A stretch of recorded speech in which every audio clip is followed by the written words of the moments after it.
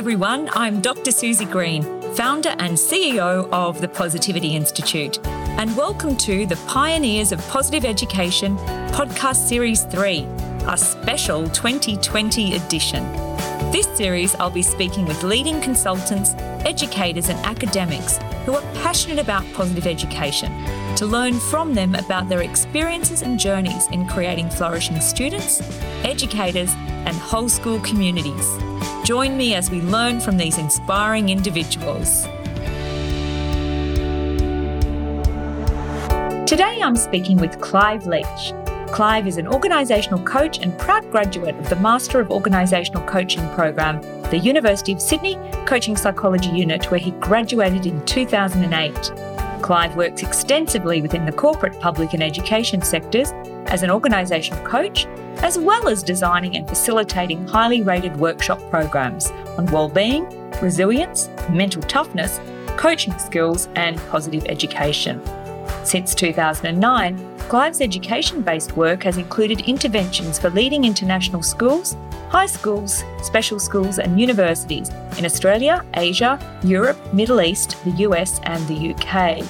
Clive's also participated as an advisor and coach in a groundbreaking schools and youth coaching research study, the Helmsman Project, conducted through the University of Sydney.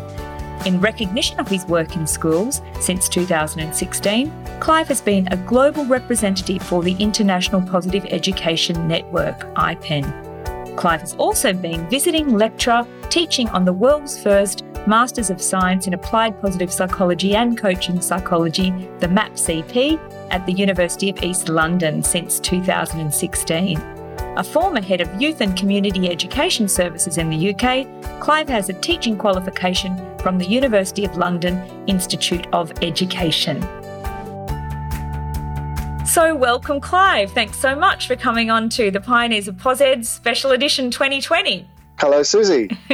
So great to have you here. And of course, you're in the UK currently and have been for a few years now after spending many years here in Australia. Yeah, that's right, Susie. I moved back to the UK 2016. Yeah, it's been 4 years. I can't believe how fast the time has gone. It has gone very fast. And of course, we had the opportunity to meet when you were here in Sydney. And for how many years were you here? I was 2007 to 2015, so I was there for, so what is that, 8 years, 7 or 8 years, yeah. Amazing, Clive, and through the Coaching Psychology Unit, where we got to meet, and then, of course, you worked with me as an associate for the Positivity Institute for many years, and we were very sad to lose you, but of course I've had the wonderful opportunity of connecting up with you in the UK on a number of occasions, and also at a lot of the international positive psychology and coaching psychology conferences. Yes, absolutely. And I always say, actually, one of the things I always talk about is that I graduated from Sydney University in 2008, but I think I'm still there. You know, I think those connections and relationships that I developed 12 years ago now are still very, very strong in my life, which is an absolute honour and privilege. Yes, and look, as you know, it's spreading globally, the field of coaching psychology. And of course, you've also had the wonderful opportunity to work and lecture in the MAPCP, which is the Masters of Pos Psych Coaching Psych, which was the first in the world at the University of East London, Clive. Yes, I have. And I think what amazes me is that I was working with them over the last 3 years particularly, and to see the reach of their graduates, it's amazing. You go onto things like LinkedIn and I'm seeing so many of the students out there in the world doing such amazing things. So these programs are so powerful for applying what we learn. I think that's the key thing. It's about getting out there and doing something with it, which is so wonderful. Absolutely. And we've also had the opportunity to co-author a number of chapters and articles over the years, starting with, now just tell me, what was the correct title of that first journal article? So Flourishing Youth Provision was the first article, which is going back to 2011, when we were exploring the potential role of positive psychology in enhancing youth services. And I think that there's never been a more important time for that. So I think we were certainly at the forefront of trying to get that recognition that positive psychology has a role to play in youth and community education. Yeah, so that was your sort of early career, Clive. Is that right? Can you tell us a little bit more about that and how that, I guess, led to coaching psychology and then into positive education? So I guess I started my career, I was trained as a teacher, but started my career as a a youth and community worker. And I was pretty good at it, I have to say, but then very quickly got asked to become a manager.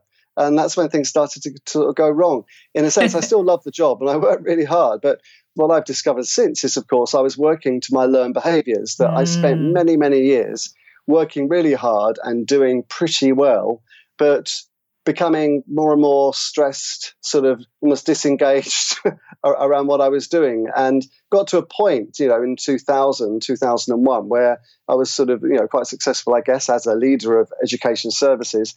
I really felt that I'd had enough and I needed to take a break. And that break allowed me to do a little bit of reflection. I was based in Asia for a few years, teaching at a university there. And I started to think about, well, actually, what had I enjoyed about my career? And it had never been managing people. It had always been enabling people, capacity building, we used to call it in the community development type of sector. And it gave me an opportunity to think about, well, what would it look like maybe if I had a career, had a role that would allow me to be more of an enabler and a capacity builder. And that's what brought me to coaching. And after doing some initial life coaching training, I thought, wow, this is something which, seems really interesting, really up my street. And I'd love to think about how I could develop a career in this space, and started to look at how I could get a top level qualification, and came across the University of Sydney, the coaching psychology unit, which was and still is, seen as the front runner in the world around evidence-based coaching. So I signed up for the program, met Tony Grant the very first night, and I always say this because it's absolutely true. The very first night, sat in the quadrangle at University of Sydney, hearing Tony talk about evidence-based coaching, and it's like, oh my gosh, that's what I am. That's what I do. So for me, it was a revelation, because I think it's my calling. It's what I'm meant to be. And when I've been acting in that type of capacity in the past, I was certainly able to feel I was at my best. And so having the opportunity to do that program, and I've said this before, you've heard me say it, met you second semester. And I say that 3 months learning about positive psychology with you changed my life in terms of an opportunity to both affirm myself, but also to find tools to use, to apply for my own well-being, that have sustained me ever since. And that's absolutely true, that I wouldn't be here today without having met people like you and Tony, and Michael Kavanagh at the time as well, obviously, was hugely influential. And that sort of brought me into the world of coaching psychology and positive psychology. And then I guess I made it my mission. What it did, it reignited in me, if you like, my passion for education. But I was always determined I didn't want to be pigeonholed back in education. So I made it my mission, if you like, to apply my learning across the business sector, the public sector, which I have a huge passion for, and the education sector. And that's actually what I did. So once I graduated, I hit the road, if you like, and got out there and tried to create opportunities across those different sectors through my network, which was so powerful for me. Didn't even know I had one, really, until I suddenly found myself in a position of needing to go out and talk to people and engage with people about something I was so passionate about.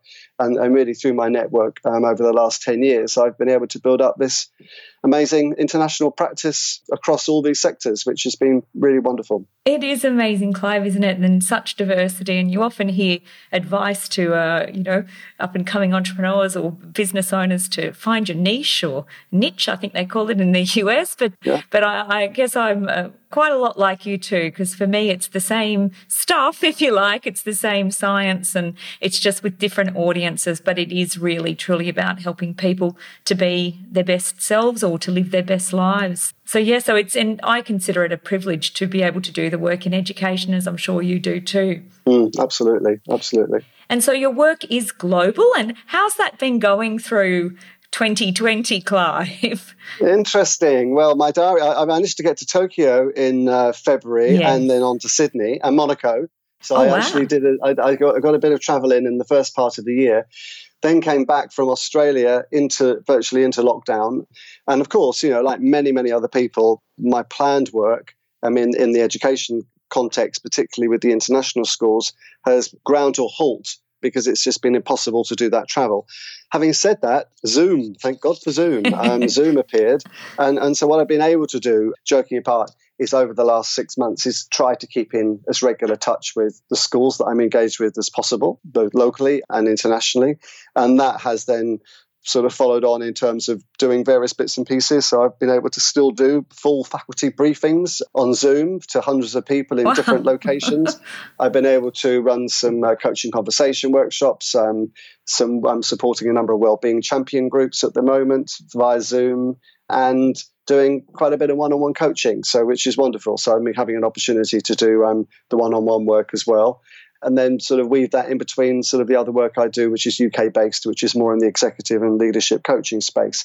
So actually, I've been able to maintain the relationships, keep things going. And we're all hoping that not post-COVID, I don't think there's ever going to be a post-COVID as such, but certainly when the situation improves, I'll be able to get back out there and see people face to face. And I have missed it. I have to say, I've had a couple of, I wouldn't say disasters, but when one's trying to engage people via Zoom or Skype in the way that one does when one stands on the stage, it's very different. So I'm just learning to tone down the approach slightly, and but it's good learning. It's fantastic learning, because this is the way of the world, and we can't always guarantee that we're going to be able to travel, and maybe at some point we might not be able to or want to travel in the way that we've done in the past. So it's been good. It's really wonderful to hear, because our experience at the Positivity Institute this year is a lot of the schools that we had booked in or had ongoing engagements with had actually decided to postpone, and they really said they had a preference for doing it face-to-face, and perhaps they were more hopeful that things might have moved a lot faster than what they have this year, actually. Yeah. So we're quite busy in 2021. But I think, like you, Clive, as you know, and you were part of the conference that we held with Perth College in, I think it was June this year, the Flourish 2020 conference, that one of the beauties of not being able to travel and opening it up to a virtual audience is that we had people from across the globe. Now, normally we've run the conference at Perth College, I think, for the last 4 years. And basically, if you live in WA or if you're prepared to fly in, but we had a global audience. And I think right now with Positive Ed, as much as we've seen the momentum grow over the last few years, it's still got a long way to go in terms of people's interest and uptake globally. So I think that's a positive. Would you agree with that? Oh, absolutely. And I think that certainly some of the schools I've been working with have said, yes, of course, ideally we'd love you to be able to come, but actually they're recognising that this is important. We need to be talking about this now. Yes. We can't wait until necessarily next year and hope that things are going to be improved. And certainly those schools that I'm engaging with, I think, are getting as much value as they would have done, or maybe a different type of value, but certainly they're getting value from those online interactions. And I think you're right. I think the ability, I've attended some really quite powerful online events myself in terms of my own professional development over the last 6 months, which probably I wouldn't have attended previously.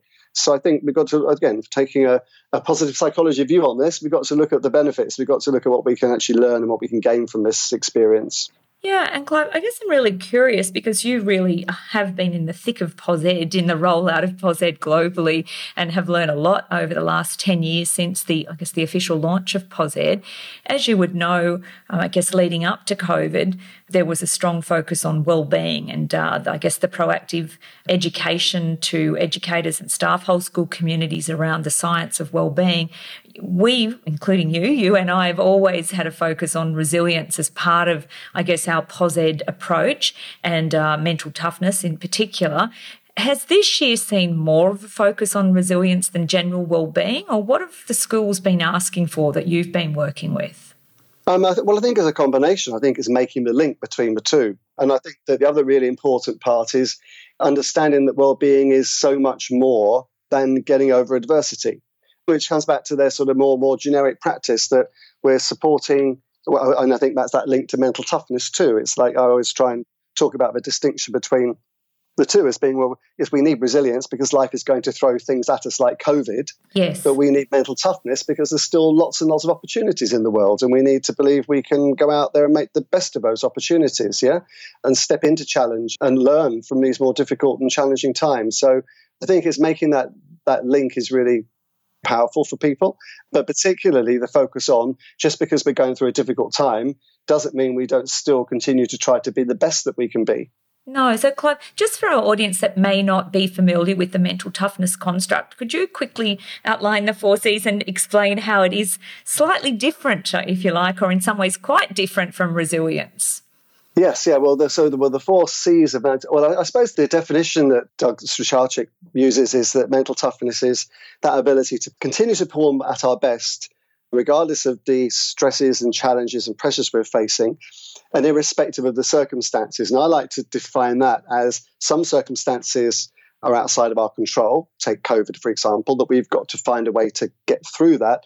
But other circumstances are things I'm choosing to do. I want to go to a great university as a young person, or I want to develop my entrepreneurial business as a young entrepreneur, as someone just starting out in life. So it's whether or not we're choosing to step into something or whether it's happening to us. It's how best we're able to manage that. So the four C's, we've got control, which is around our ability to control our emotions and take control, our sense of autonomy, I guess, in terms of our choices in life. We have commitment, which is around our ability to set goals and work and strive towards those goals. Arguably, it's also about knowing when to give up too. It's not just about constantly striving, but that ability to manage distractions is really important. Then we have the idea of challenge, which is when we are faced with a challenge, do we see it as an opportunity or a threat? Where do we see the opportunity for growth and learning particularly? And I think that's a really important one and learning is sometimes unpleasant.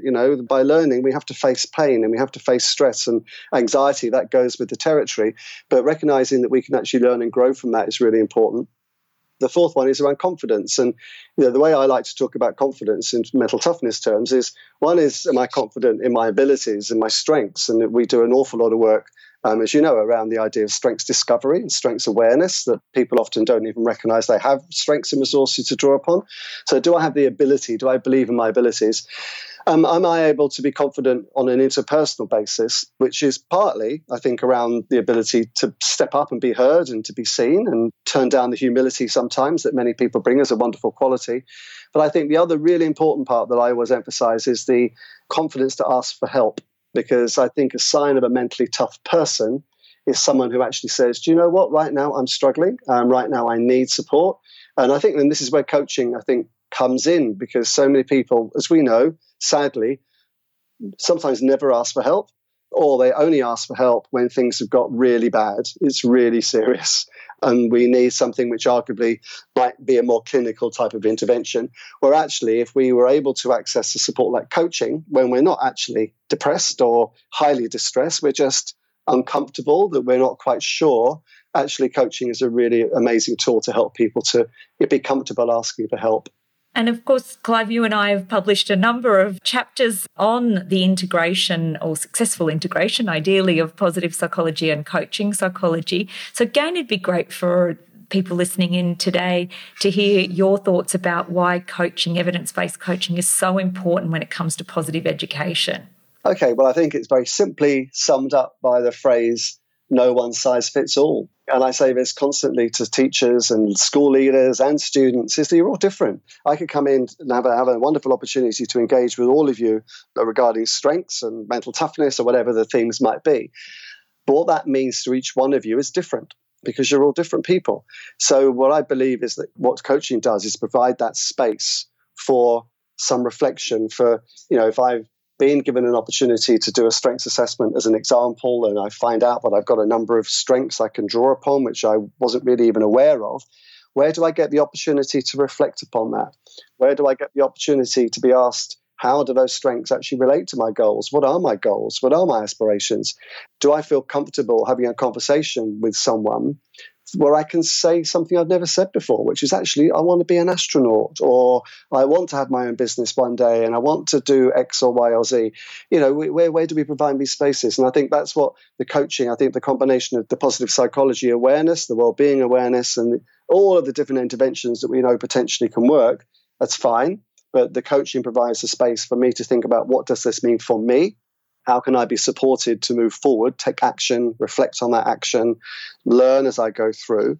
And then, of course, what we also know from the coaching research is that the benefits of that are likely to be quite profound, both for me as an individual, but arguably for the people around us too. So actually, we're able to impact more positively on both in our organizations, in our communities, and in our family. And I think this is the other angle that comes up so often. Schools are organizations at the end of the day, whether you're working in business or corporate or public sector or a school, you're going to work as an educator, as an example, or a school leader, and work and home life have an impact on each other. And actually, sometimes by supporting people, arguably, we talked about the old performance coaching, Tony Grant's second generation of coaching, if you like, that we provide leadership coaching and we do all of this stuff. But actually, leaders are parents, leaders are community members, leaders are friends, their sons, their daughters. And actually, they also need to be thinking about their well-being and how that impacts. And I think the coaching provides the space for that too. I believe Robert Biswas-Diener, one of our colleagues who's been a leader in the field of positive psychology coaching, has been referring to coaching as a meta-intervention that can be used to apply a range of, positive psychology theories and research and interventions, if you like. And I think, as you said, it allows us to make it personally meaningful, doesn't it? The content. So particularly if a school has invested in training, which we know transfer of training rates are historically quite low. So the coaching can really allow us to personalise it. And of course, it doesn't have to mean engaging an external professional coach. It can be teaching not just the educators or the staff, but the students some of the basic coaching skills in terms of having a coaching approach or a coaching conversation too, Clive. Yeah, sure, absolutely.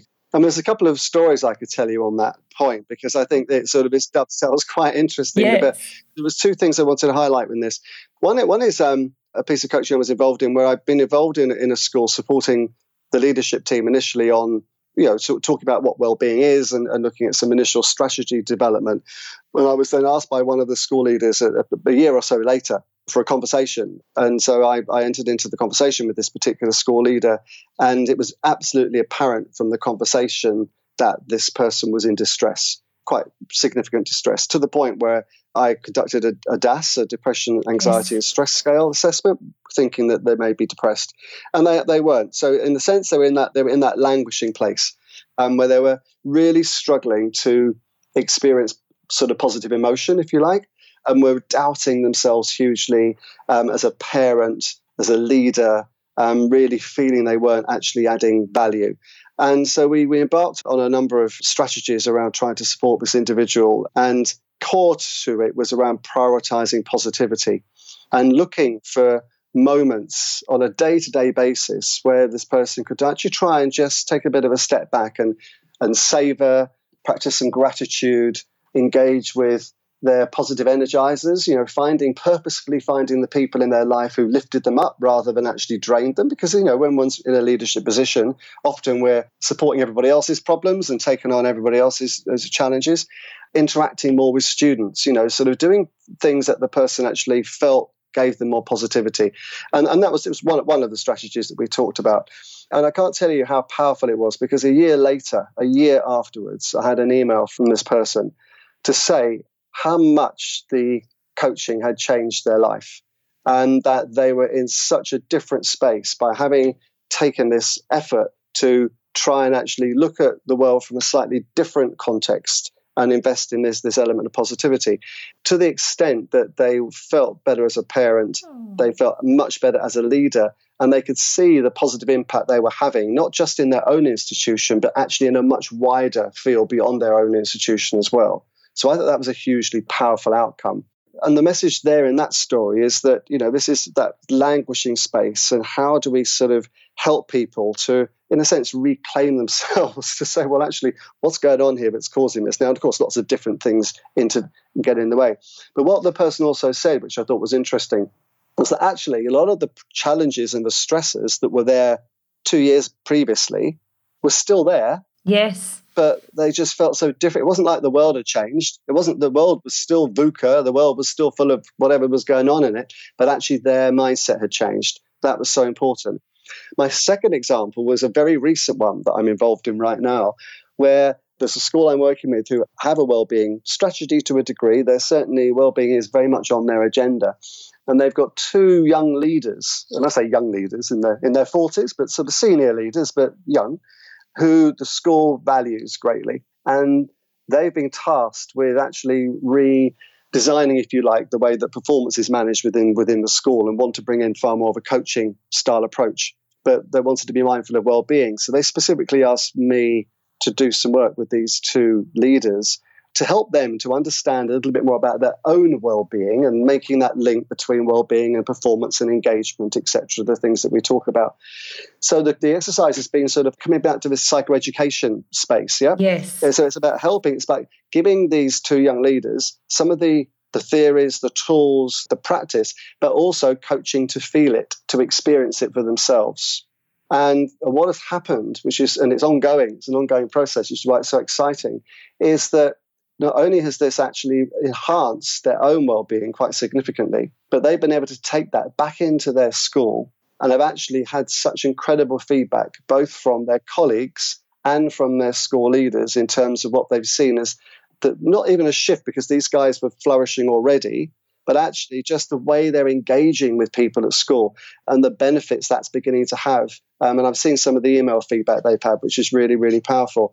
So what you've got there is an example of what I would call two positive energizers. Yes. Yeah, they're recognized already as positive energizers in school.